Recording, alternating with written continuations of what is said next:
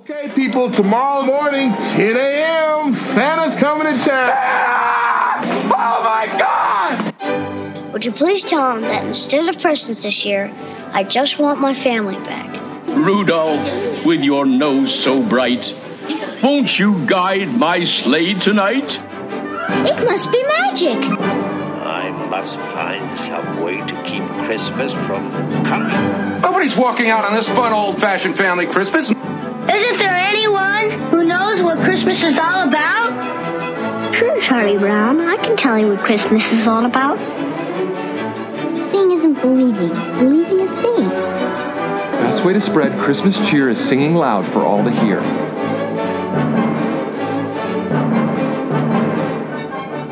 Welcome back to another bonus episode of 'Tis the podcast determined to keep the Christmas spirit alive all year, every year. That's right, 365 days per year, and 366 days per leap year. And thank you again for joining us for another installment of Another Christmas Story.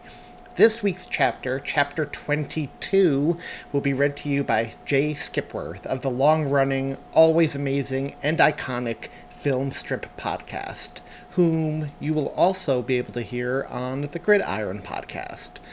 I don't have any housekeeping to go over with y'all this week, except to say Happy Canada Day to all of our Canadian listeners. I can't believe we're in July already. Where has the year gone? This weekend is already Independence Day weekend in America, the 4th of July. It's crazy. We hope everyone who celebrates these two patriotic holidays have a great one and a great long weekend. But other than that, I have nothing else for you right now except to say sorry again if you can hear my air conditioning running in the background during the moments when I speak.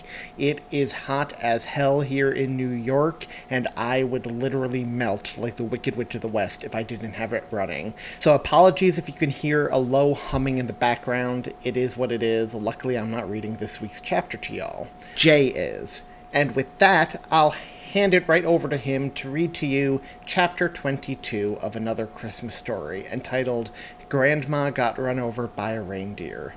Take it away, Jay.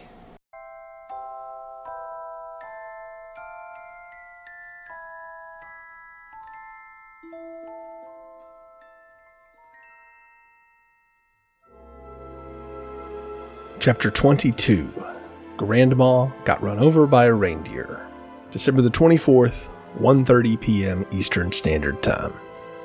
As Officer Seamus Dwyer expected, being on standard patrol duty on Christmas Eve in the middle of an enormous snowstorm was as uneventful as one could imagine. He and Andrew spent the majority of the morning alternating between slowly walking and even more slowly driving up and down the snowy streets of Midtown Manhattan, keeping their eyes open for anybody committing small crimes, or worse, doing something that could endanger the lives of all those in the surrounding area, including the President of the United States and her foreign visitors. It appeared as though the spirit of the season had infected even the citizens of New York, however, because not only did they not see anything suspicious, nobody committing any crimes or looking as though they may want to, but passersby on the streets were being far more jovial to one another than they normally were. New Yorkers were always in a rush, pushing slow walkers out of the way while angrily cursing as they quickly headed toward their destinations.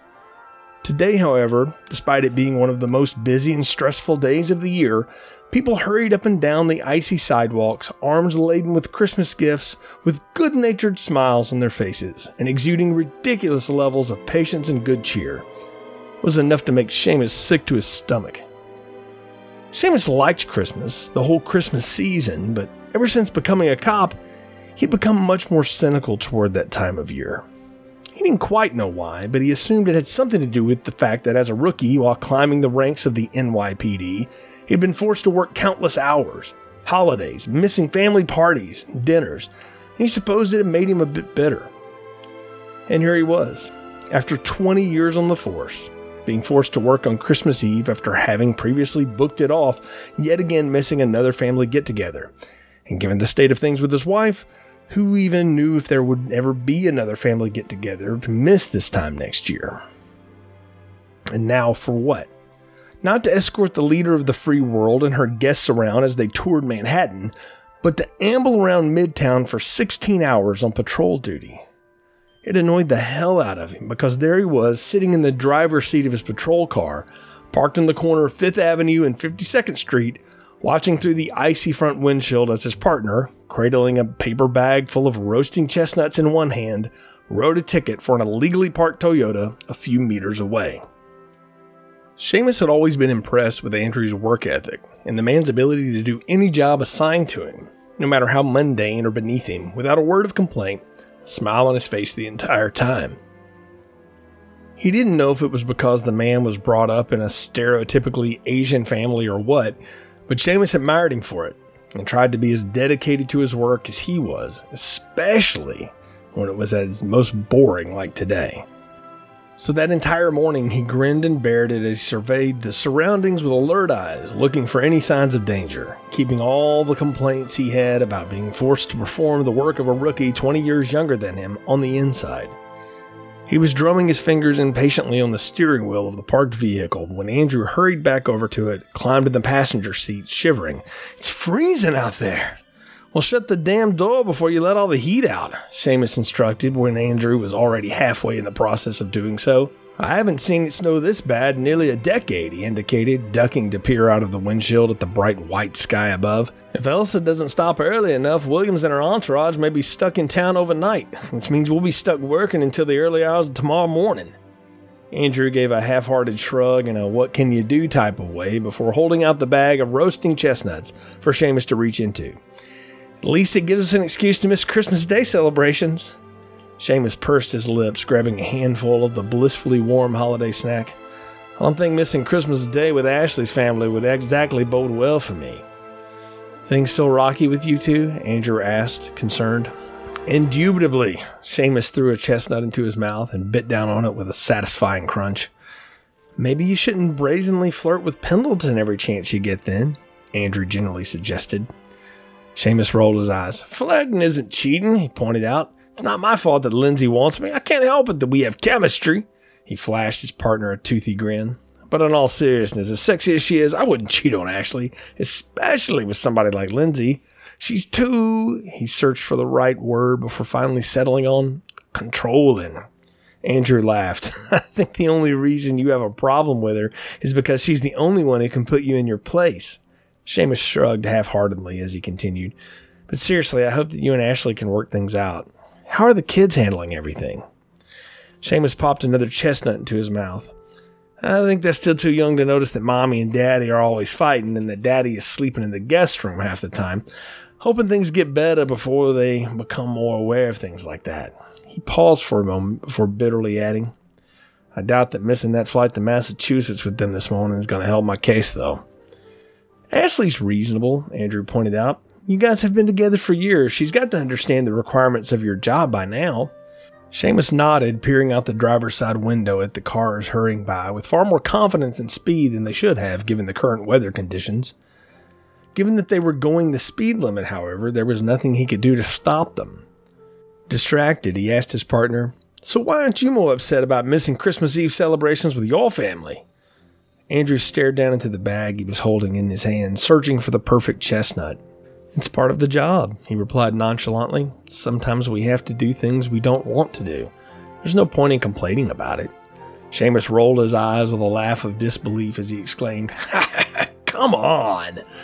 "What?" Andrew asked defensively. "How long have we been partners?" Seamus stared pointedly at Andrew for a moment, but when it became obvious that he wasn't going to speak, he added, "Look, it's fine if you don't want to talk about it. I get it. But just say so instead of lying to me."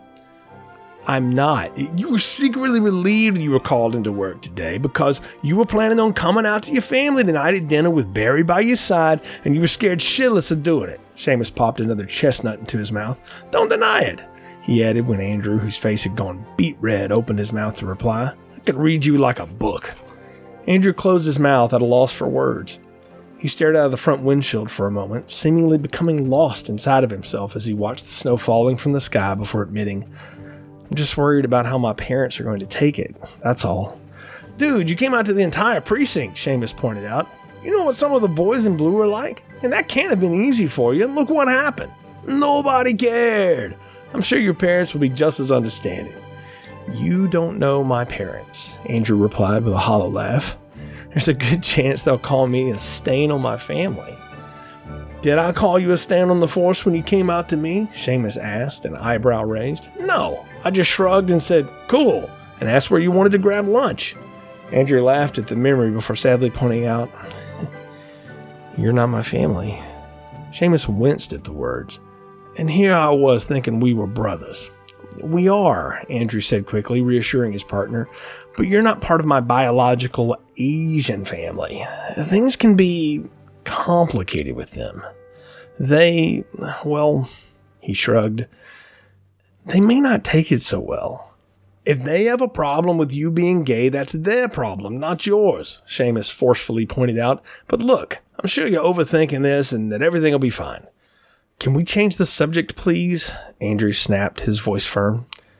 Taken aback, Seamus nodded as the two police officers drifted into a semi-uncomfortable silence, staring out at the city through the frosty windows of the car, looking for any signs of trouble. Seamus couldn't help but feel bad for his partner, and wondered if his words were actually consoling or were making him feel worse. After all, he had no idea what the man was going through and couldn't possibly imagine how hard it must be for him to be afraid and truly show himself to his family for the first time. Andrew, meanwhile, felt guilty for snapping at Seamus, whom he knew was only trying to help. In an attempt to ease the tension in the car and break the silence that was beginning to stretch longer between them, Andrew held out the bag of chestnuts to his partner once again and jerked his face forward in the direction of the parked car he had just written a ticket for, visible through the icy front windshield. It amazes me that people still don't know the city's parking rules for when it snows. Maybe they're from out of town, Seamus suggested, gratefully taking another chestnut. Andrew shook his head. When I ran the plates, the car came up as having been registered to the same address in Brooklyn for the past 3 years. People are just idiots. Seamus laughed. I could have told you that. Before another word could be exchanged between the two men, there was a loud screeching sound that was followed by a loud crash. Immediately springing into action, Seamus and Andrew threw open the doors to their squad car and climbed out, hands placed cautiously on the handles of their guns secured in their holsters. Facing south, Seamus instantly spotted a car crash a few blocks away from them, and felt a wave of relief flow through him due to the fact that it wasn't anything more serious, yet at the same time feeling annoyed that he'd have to spend the next half an hour dealing with a fender bender. Come on, he instructed Andrew, let's go. And without another word, the two men climbed back into their squad car, turned on the flashing red and blue lights atop of it, and began to guide it down Fifth Avenue, their siren wailing so that the cars in front of them would do their best to get out of their way quickly. It took longer than it should have, given the state of the roads and current traffic conditions, for the two officers to drive 6 blocks south where the accident had occurred at the corner of 5th Avenue and 48th Street, directly in the center of the intersection. It was starting to cause traffic to back up heading south and east, but when they finally did arrive on the scene, they parked their squad car in the middle of the street and left the lights atop of it flashing despite turning off the siren. As they climbed out, it was to find an old lady getting yelled at by a larger, heavyset man who, judging from the shade of purple his face was turning, looked like he was about to have a heart attack. What happened here? Seamus asked authoritatively as he approached the two individuals, while Andrew began to circle the two cars in order to assess the damage. It appeared as though one, a 1997 Navy Corolla, had come to a stop in the middle of the street, where the other, a 2005 Silver Honda, had T-boned it driving south. The old bag here ran a light and came to a stop in the middle of the road while I was in the process of driving through the intersection, the heavyset man roared, wildly flailing his arms. I already told you, the stooped, feeble-looking old woman began, holding her head high. I made that light. Then why did you stop in the middle of the road? The man demanded, rounding on her so quickly that she took a startled step backward, nearly overbalancing on the icy ground. Hey, watch it, Seamus snapped at the man as he grabbed the woman's arm to steady her. Are you all right? He asked her softly, receiving an uncertain nod of the head in response. Flashing her quick smile, he let go of her arm before asking both her and the beast of a man standing before them, license and registration, please. As the old woman began to fumble around with the overlarge purse she was clutching tightly to her chest, the huge man withdrew his wallet from his pocket, mumbling angrily to himself. Seamus watched them both, waiting patiently when Andrew wandered over to join the conversation. The damage doesn't look too extensive, he informed Seamus and the two individuals who had crashed. No scratches or dents, only some paint rubbing off of both cars, but it's nothing a little buffering won't be able to take care of. Seamus nodded in response as the purple-faced man snapped, "We can't be sure about internal damage." He thrust out his license and registration for Seamus to take at the same time the old woman held hers out gently. Irked by the man's overbearing presence, Seamus took the woman's first just to annoy the big guy even more before snapping the information from his hands with a little more force than was necessary. After glancing over them briefly, he passed them both to their respective owners. "Thank you, Betsy." He smiled at the woman before returning a scowl at the large man, nodding his head. "Richard." Turning back to the woman, he asked gently, "If you made the light, well, why did you stop in the middle of the intersection?" "I had to," Betsy implored the officer. "I didn't want to hit the dog." Seamus and Andrew exchanged an uncertain look as Richard scoffed loudly and rolled his eyes. "Didn't want to hit the dog," he mocked repeatedly. "A likely story." Ignoring the man who was wearing on his already thin nerves, Seamus asked politely, "What dog?" "A massive dog darted in front of my car and I had to stop short to avoid hitting it," Betsy exclaimed. "He looked terrified. He darted off that way." She motioned vaguely down East 48th Street. "I didn't see any dog," Richard spat with derision. "I think the old bat is making up stories to explain why she ran a red light so her license isn't taken away." "Enough," Seamus snapped angrily as Betsy gasped, offended. "Listen, Dick." He stepped forward so that he and the purple-faced man were barely an inch apart now, and stared coldly into his eyes. "I'm the cop here, all right? Keep your mouth shut until I address you. Otherwise, I'll arrest you for disrespecting a police officer." Richard looked affronted by the threat, and although his narrow eyes flashed dangerously, he stayed quiet as instructed, smirking in a self-satisfied manner. Seamus turned to his partner. Meeting his eyes, Andrew nodded in response to the unasked question. "I'll see if I can find the dog," he said before turning on his heel and darting off down East 48th Street without looking back at his partner or the two civilians he was serving as mediator for. Shivering, he walked as fast as possible, his eyes darting every which way for signs of the dog the old woman had claimed she had seen, and as he internally reflected on his partnership with Andrew. 15 years ago, they had been assigned one another's partners, and since then, they had been inseparable. They'd become as close as brothers. The rapport they had developed between them was reflected in their policing style. Seamus always played the tough cop with a gut feeling, while he played the more sympathetic, analytical one. Andrew had known from the moment he witnessed how enraged the burly Richard had been that Seamus would be taking the lead with him. Andrew was shaken from his internal thoughts, though, when 2 blocks away from the car accident he left behind him, he spotted 2 Middle Eastern street vendors, hawking scarves, costume jewelry, and knockoff purses, bending low to peer beneath the table on which all of their supply was piled atop, yelling at a large dog that was cowering beneath it. Though Andrew couldn't understand what the 2 men were saying, it was clear from their tones of voice they were agitated and determined to get the dog to come out from its hiding place, only succeeding in frightening it even further. Taking pity on the scared animal, which he couldn't quite get a proper glimpse of from his position, Andrew stepped forward with a wide smile. "Gentlemen," he exclaimed brightly, stifling a laugh as both men jumped in surprise at the sound of his voice and scrambled to stand up as he approached. "Is there a problem here?" "No, officer," one man who sported a bushy mustache replied quickly. "No problems here." "I see." Andrew's eyes flickered over to the taller of the 2 men, who had a turban wrapped around his head and whose eyes were nervously scanning the table consisting of at least a few illegal products. His smile widening, Andrew gestured at the table before jerking his head up at the sky above, from which the snow was still falling steadily and heavily. "You might want to think about packing up shop for the day," he remarked, "before the snow ruins all of your goods, or, before a less understanding officer than myself happens to stroll by." The 2 men exchanged a suspicious glance, clearly unsure of whether or not this was a trap. It wasn't. Andrew, like most members of the NYPD, normally didn't bother finding or arresting street vendors due to illegal knockoff products or lack of permits. The fact of the matter was, there were just too many of them. But still, the threat of an arrest normally made street vendors cooperate if cops passing by needed something from them. "I'll tell you what," Andrew continued, when it became clear that both men were too scared to say anything. "Let me take that terrified dog hiding under the table with me, and you 2 can pack up everything here and find someplace warm to wait out the rest of the storm. Do we have a deal?" A deal, yes. Both men nodded unenthusiastically, stepping away from the table to allow the satisfied officer to step forward. Smirking to himself, Andrew crouched down beside the table to peer under it, coming face to face with the animal that had caused the accident 2 blocks away. The dog in question was massive, with an enormous head and brindle fur. Though it looked big enough to take on a grown man in a fight, it was shrinking backwards nervously, its eyes wide and worried. "It's okay," Andrew spoke softly as he slowly extended a hand toward the creature. "It's okay. I'm not going to hurt you." Though the dog initially shied away from Andrew's outstretched hand, it cautiously leaned forward to sniff it in an attempt to discern whether or not it posed a danger. When it became clear to the animal that it didn't, the dog licked the officer's fingers before leaning its head against them, inviting Andrew to scratch between its ears. As he stroked the head, Andrew wondered if the dog belonged to a family, noticing that it looked well fed before realizing that it lacked a collar.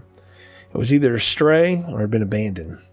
Feeling sorry for it, Andrew asked, "Do you want food?" At the mention of the word food, the dog's tail began to wag excitedly. "Yeah? You want food? Come on then." Andrew sprung to his feet once again, pleased to see that when he did so, the dog cautiously emerged from beneath the table. At the sight of how large it actually was, both Middle Eastern men took a few steps backwards. Addressing them, Andrew pointedly reminded them to move their products inside and out of the storm before he began to lead the dog back toward the scene of the accident by mentioning the word food over and over again. Each time he uttered the word, the dog got more excited until it was jumping high in the air beside him. Andrew was impressed by just how much height it could get, though this, coupled with its size, seemed to make passerby extremely wary, for people on the sidewalk began to allow them a wide berth as they walked by. When they reached the crashed vehicles, besides which the police car was still parked, its lights flashing brightly, Andrew noticed how far traffic was backing up traveling south on 5th Avenue and west on 48th Street because the cars are blocking the intersection. Loud horns blared impatiently, which only prompted the officer to roll his eyes. New Yorkers could be so impatient. As he and the dog came into view, Seamus, Richard, and Betsy, the former two of whom had been in a heated conversation, turned to stare at them.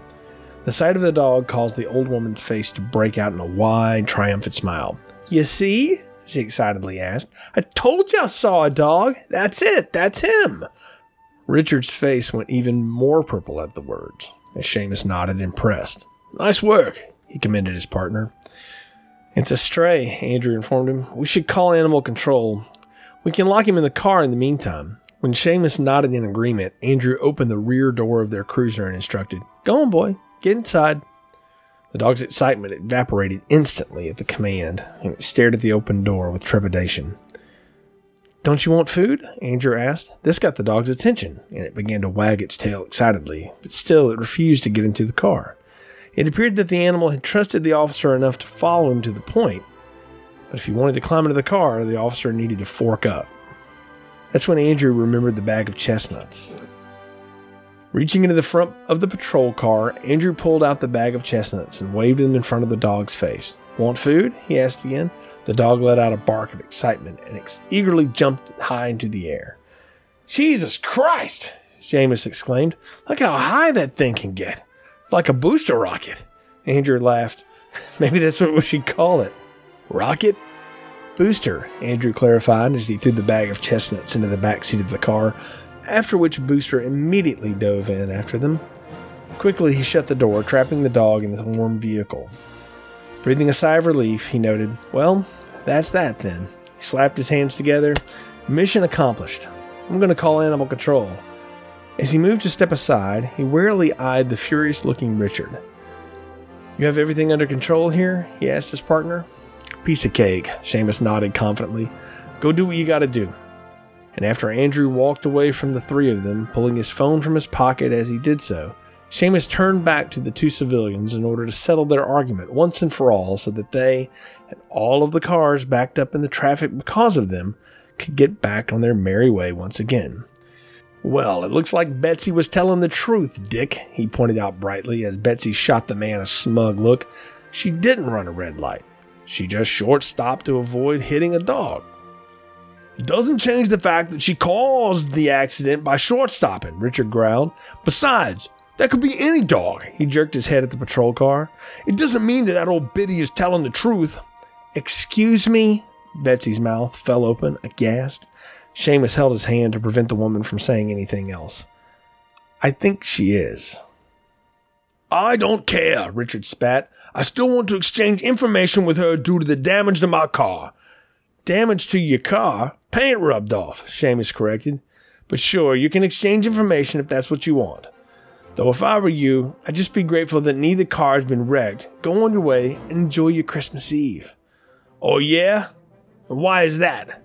Because whether she ran a red light or short-stopped to avoid hitting the dog, you crashed into her, Seamus pointed out. The way the insurance companies will see it, and the way I would testify in court, Dick, is that any accident was your fault. You shouldn't have just started forward while she was in the middle of the intersection. He smiled wide as Richard began trembling at the words. It looked as though a vein was about to burst in his forehead. But sure, I can oversee the exchange of information between you two. Forget it, Richard hissed through his gritted teeth. I'll buffer out the paint myself. If you insist, Seamus shrugged, watching as Richard stormed away to climb into his car. Merry Christmas, Dick, he called cheerily after him, stifling a laugh as the man climbed into the driver's seat of his Toyota and slammed the door shut loudly in response. I don't know how I can thank you, officer, Betsy said to Seamus, feeling overwhelmed as the cop turned to look down at her. I'm just doing my job, ma'am, but if you want to thank me, you can be a little more careful on the road and have a very Merry Christmas. Thank you so much, Betsy hugged him tightly around the midsection, taking the officer by surprise. Same goes to you. Seamus watched as she slowly climbed back into her car before stepping back up onto the sidewalk as Andrew walked back over to him. All good? All good, he replied, watching as Betsy slowly began to drive down East 48th Street, allowing Richard to continue his journey down 5th Avenue. What about with you? All good, Andrew confirmed as he peered through the window of their patrol car, the dog lying in the back seat within. Animal control is on its way. Should be here in a few minutes. Apparently, a car was already in the area. Good, Seamus nodded before noting regretfully. I wish we still had those chestnuts. Andrew laughed at the statement before silence settled between the two policemen, who watched as the pent-up traffic resumed in all directions. As they basked in the glow of the Christmas lights strung up all around them, shivering heavily as the snow continued to fall steadily from the sky as they waited for animal control to arrive. The morning was as eventless and went by as slow as Hudson expected it would, and still, almost 2 o'clock in the afternoon now, he had yet to pick up one stray animal or receive one call from dispatch about any sightings of unaccompanied beast roaming the streets. It was just as well. Traffic was even worse than Hudson had anticipated, and else the snow was badly impairing the vision of the drivers on the road. By the time Hudson managed to report to an area dispatch sent to him, chances were the hypothetical animals in question would be gone. So Hudson spent his morning aimlessly cruising around Midtown, a metaphor he thought apt for his life, and listening to the dulcet crooning of Bing Crosby on the radio. Unlike a lot of people, especially of his gender and race, Hudson didn't mind Christmas music. He found it to be extremely soothing in its best of ways. In fact, Hudson was pulled over on the curb of 57th Street, right beside Trump Tower, belting along to Let It Snow, and between mouthfuls of the meatball sub that served as his lunch, when he received his first phone call of the day. Go for Hudson. Hey, hun, it's Abby. Abby! Hudson straightened up at the sound of the cheerful voice, noticing his heart rate increased suddenly. Finally have work for me? Finally have work for me? Do I need work to give my favorite driver a call? Abby asked, and in his mind's eye, Hudson could just picture the woman winking playfully at him. I suppose not. It's just that you normally do. Well, if I didn't call you for work, I wouldn't hear from you at all. Hudson smirked at their repartee. Abigail Abby Collins was the person at ACS whom he got along with the most. And it just so happened that she happened to be a 39-year-old African-American woman going through a divorce. That wasn't the only reason that Hudson appreciated her company, however. Besides being sweet and extremely funny, when she found out about his shameful past, she didn't shy away from him. Indeed, if anything, she seemed to grow closer to him after he confided in her. Hudson definitely believed that his feelings for her were more than just platonic co-workers, but he would never dare make a move on her. One, he wasn't sure what her feelings for him were, and two, she was going through a divorce. He'd wait until it was finalized at the very least. In the meantime, He was happy with the close friendship full of flirty banter that the two had cultivated and which had defined their relationship thus far. "Well, if I knew you liked talking to me so much," Hudson allowed his voice to trail away as Abby laughed. "How's your Christmas going, sugar?" Abby asked. "What are you doing for the holiday tomorrow?" "Oh, just spending the day with family at my mom's house," Hudson admitted. "What about you?" "Nothing at all," Abby sighed softly.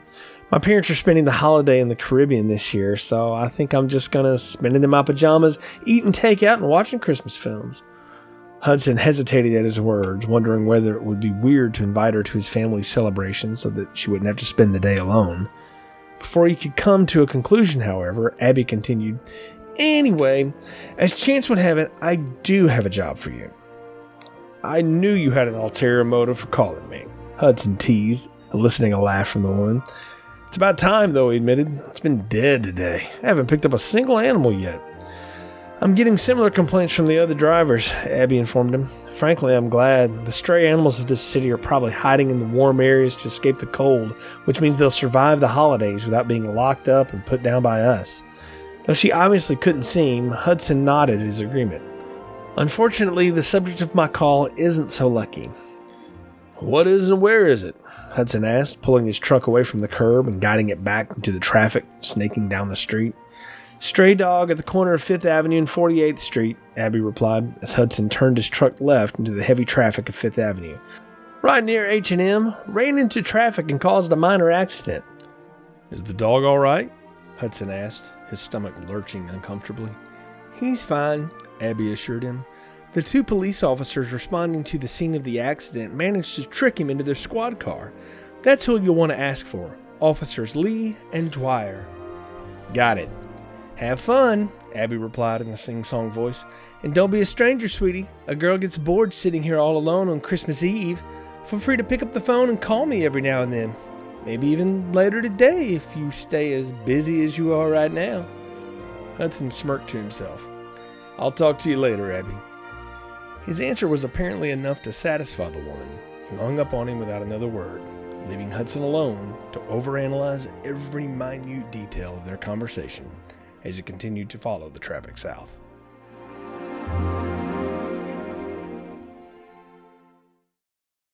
Thanks for that, Jay. No joke, you have one of the most awesome podcasting voices in the business, and Filmstrip is legendary, so I'm honored you lent us your talents to help bring a chapter of my little Christmas story to life. Like everyone before you has, you raised the bar, especially with those New York accents, my friend. And listeners, as always, thank you for taking this year-long journey with us and strapping in for the long haul to see where these characters and this plot goes. I appreciate each and every one of you more than you know, and I've received some wonderful comments and feedback from all of y'all. So please, keep all of that coming, and please, if you're enjoying the story, consider sharing it with your family and friends on your social media feeds, while tagging streaming services like Netflix, Hulu, Hallmark, because hey, you never know, right? In order to get it in front of as many ears as possible, or as many eyes, because the text of each chapter you hear is made available on our website each week as well. So if reading is more of your thing, or more of their thing, they can read our weekly installments at www.tissapodcast.com. And if you enjoy Tissa Podcast proper, if you ever want to comment on a movie or television show that we cover, give us feedback on a specific episode, comment on this book, or just interact with us and other listeners of the show in general, check out our social media feeds. All you have to do to get to each one is go to www.tissapodcast.com/Facebook, Twitter, Instagram, Reddit, or Facebook group. Our Facebook group is by far the most active of our social media pages. It's always busy year-round, and not just with Christmas chatter either, although that is obviously our primary focus. There's plenty of talk about pop culture, comic books, movies, TV shows, memes, and other holidays as well, especially those other Burr-month holidays we all love, like Halloween and Thanksgiving, which lead up to the most wonderful day of the year itself. It's also kind of become a one-stop shop for many of the Christmas podcasts that you know and love on the Christmas Podcast Network. So, not only will you find new episodes of 'Tis the Podcast there and get to interact with Julia, Tom, and myself there, but you'll also find new episodes of Totally Rad Christmas, Christmas Clatter, TGI Podcast, A Cozy Christmas Podcast, Advent Calendar House Podcast, Christmas Conversations, Planning for Christmas, all of your favorites posted there as well. And find all of the hosts of said shows you know and love on the website too. Always willing to interact with anyone and everyone about anything. It's truly a mini Christmas family that's formed within that Facebook group, and I know I sound like a broken record at this point, but I know I speak for Tom, Julia, and myself when I say it's the thing we are most proud of in regards to the show. But speaking of the show, if you want more bonus episodes, Christmas cards, enamel pins, ringtones, etc., check out our Patreon page at www.patreon.com/tisapodcast or www.tisapodcast.com/Patreon. For as little as $1 a month, you can get full-length bonus episodes of the show. After a slow start to the year, we have been dropping one bonus episode per week the past few months, and we have no intention of slowing down. If you're a fan of Halloween, September and October will be full of spooky season content for y'all, with Thanksgiving, Black Friday, and Christmas-themed content aplenty following right on its heels. So if you're not a patron yet, now is the time to consider joining. If you were a patron who has dropped off, now is the time to consider rejoining. There's plenty of stuff up there, so much so it's almost like a separate show running parallel to 'Tis a Podcast at this point. There's truly something for everyone, so check it out. All of the money we receive from y'all gets recycled back into 'Tis a Podcast and helps us put out some new swag and improve the quality of the show in general. But there are also other free ways to help the podcast besides subscribing to Patreon and engaging with us on and sharing our social media pages. You can help the show in a free way by leaving us a review on iTunes, because every new review helps new listeners find us and helps us to spread the Christmas cheer 365 days per year, or, you guessed it, 366 days every leap year. Coming up on our main show this upcoming Monday, July 5th, our first proper episode of July. Can you believe that? You'll get to hear our episode in which we discuss the I Love Lucy Christmas show and Christmas with the Addams Family. Trust me when I say Julia, Tom, and myself had a blast talking about these old classic black and white sitcoms, so you definitely do not want to miss that episode. And on Tuesday, July 6th, Tom, Julia, and I will be joined by Kendall Foray of For Fork's Sakes podcast to record our episode in which we will be discussing the Christmas episode of the beloved Canadian sitcom Schitt's Creek. So that'll be a fun one, and we'll be dropping in your feeds on Monday, July 12th. Before that, however, on Thursday, July 8th, you'll get to hear Chapter 23 of another Christmas story entitled Rockin' Around the Christmas Tree, which Adam of the Merry Britmas podcast will be reading to y'all. So make sure to keep your eyes on your podcast feeds for that as well. Lots of exciting stuff is coming up, but that's not the most exciting news we have for you today. The most exciting news that we have for you is the fact that there are only 177 days left until Christmas. We are in July, guys. Take a moment to appreciate that. We are past the halfway point to Christmas and on the downward spiral now. Hallmark stores will be selling the first batch of their keepsake ornaments as of next week. Hallmark Channel is playing all their Christmas films all month long. I seriously, personally recommend checking out Alicia Witt's Christmas Tree Lane if you can. We here at 'Tis a Podcast, meanwhile, are collaborating with some awesome people you know and love and have heard countless times over on our show and on others to bring you something special for Christmas in July. Because yes, Christmas in July is this month as well. Michael's and Hobby Lobby and all of those craft stores will start putting up their fall stuff this month, along with some winter and Christmas stuff. Target will be putting up their Halloween stuff alongside the back-to-school stuff after the 4th. Come August, Starbucks and Dunkin' will be bringing back our favorite fall-flavored drinks. And before you know it, September will be here and will officially be in the Burr months and fast approaching that most wonderful time of the year. This year is flying, so buckle in and enjoy every second of the ride, because Christmas will be here before you know it, and in the blink of an eye, we'll be counting down to Christmas 2022. So, once again, thank you all for your love and support. We couldn't ask for better listeners in the world than all of you. You're truly the best, and we are so lucky we get to consider you all legitimate friends, and so many of you family. Make sure to do your homework, watch I Love Lucy, The Addams Family, and Schitt's Creek. To our Canadian listeners, we hope you had an amazing Canada Day. To our American listeners, we hope you have a great 4th of July and an amazing long weekend. And we shall speak to you all on Monday. Bye, y'all. Grandma got run over by a reindeer walking home from our house Christmas Eve. You can say there's no such thing as Santa, but as for me and Grandpa, we believe. She'd been drinking too much eggnog, and we begged her not to go, but she forgot her medication, and she staggered through the door out in the snow. When we found her Christmas morning at the scene of the attack, she had hoof prints on her forehead and incriminating claws marks on her back. Grandma got run over by a reindeer walking home from our house Christmas Eve. You can say there's no such thing as Santa, but as for me and Grandpa, we believe. Now we're all so proud of Grandpa. He's been taking this so well. See him in there watching football, drinking beer and playing cards with Cousin Mel. It's not Christmas without Grandma. All the family's dressed in black, and we just can't help but wonder, should we open up her gifts or send them back? Grandma got run over by a reindeer walking home from our house Christmas Eve. You can say there's no such thing as Santa, but as for me and Grandpa, we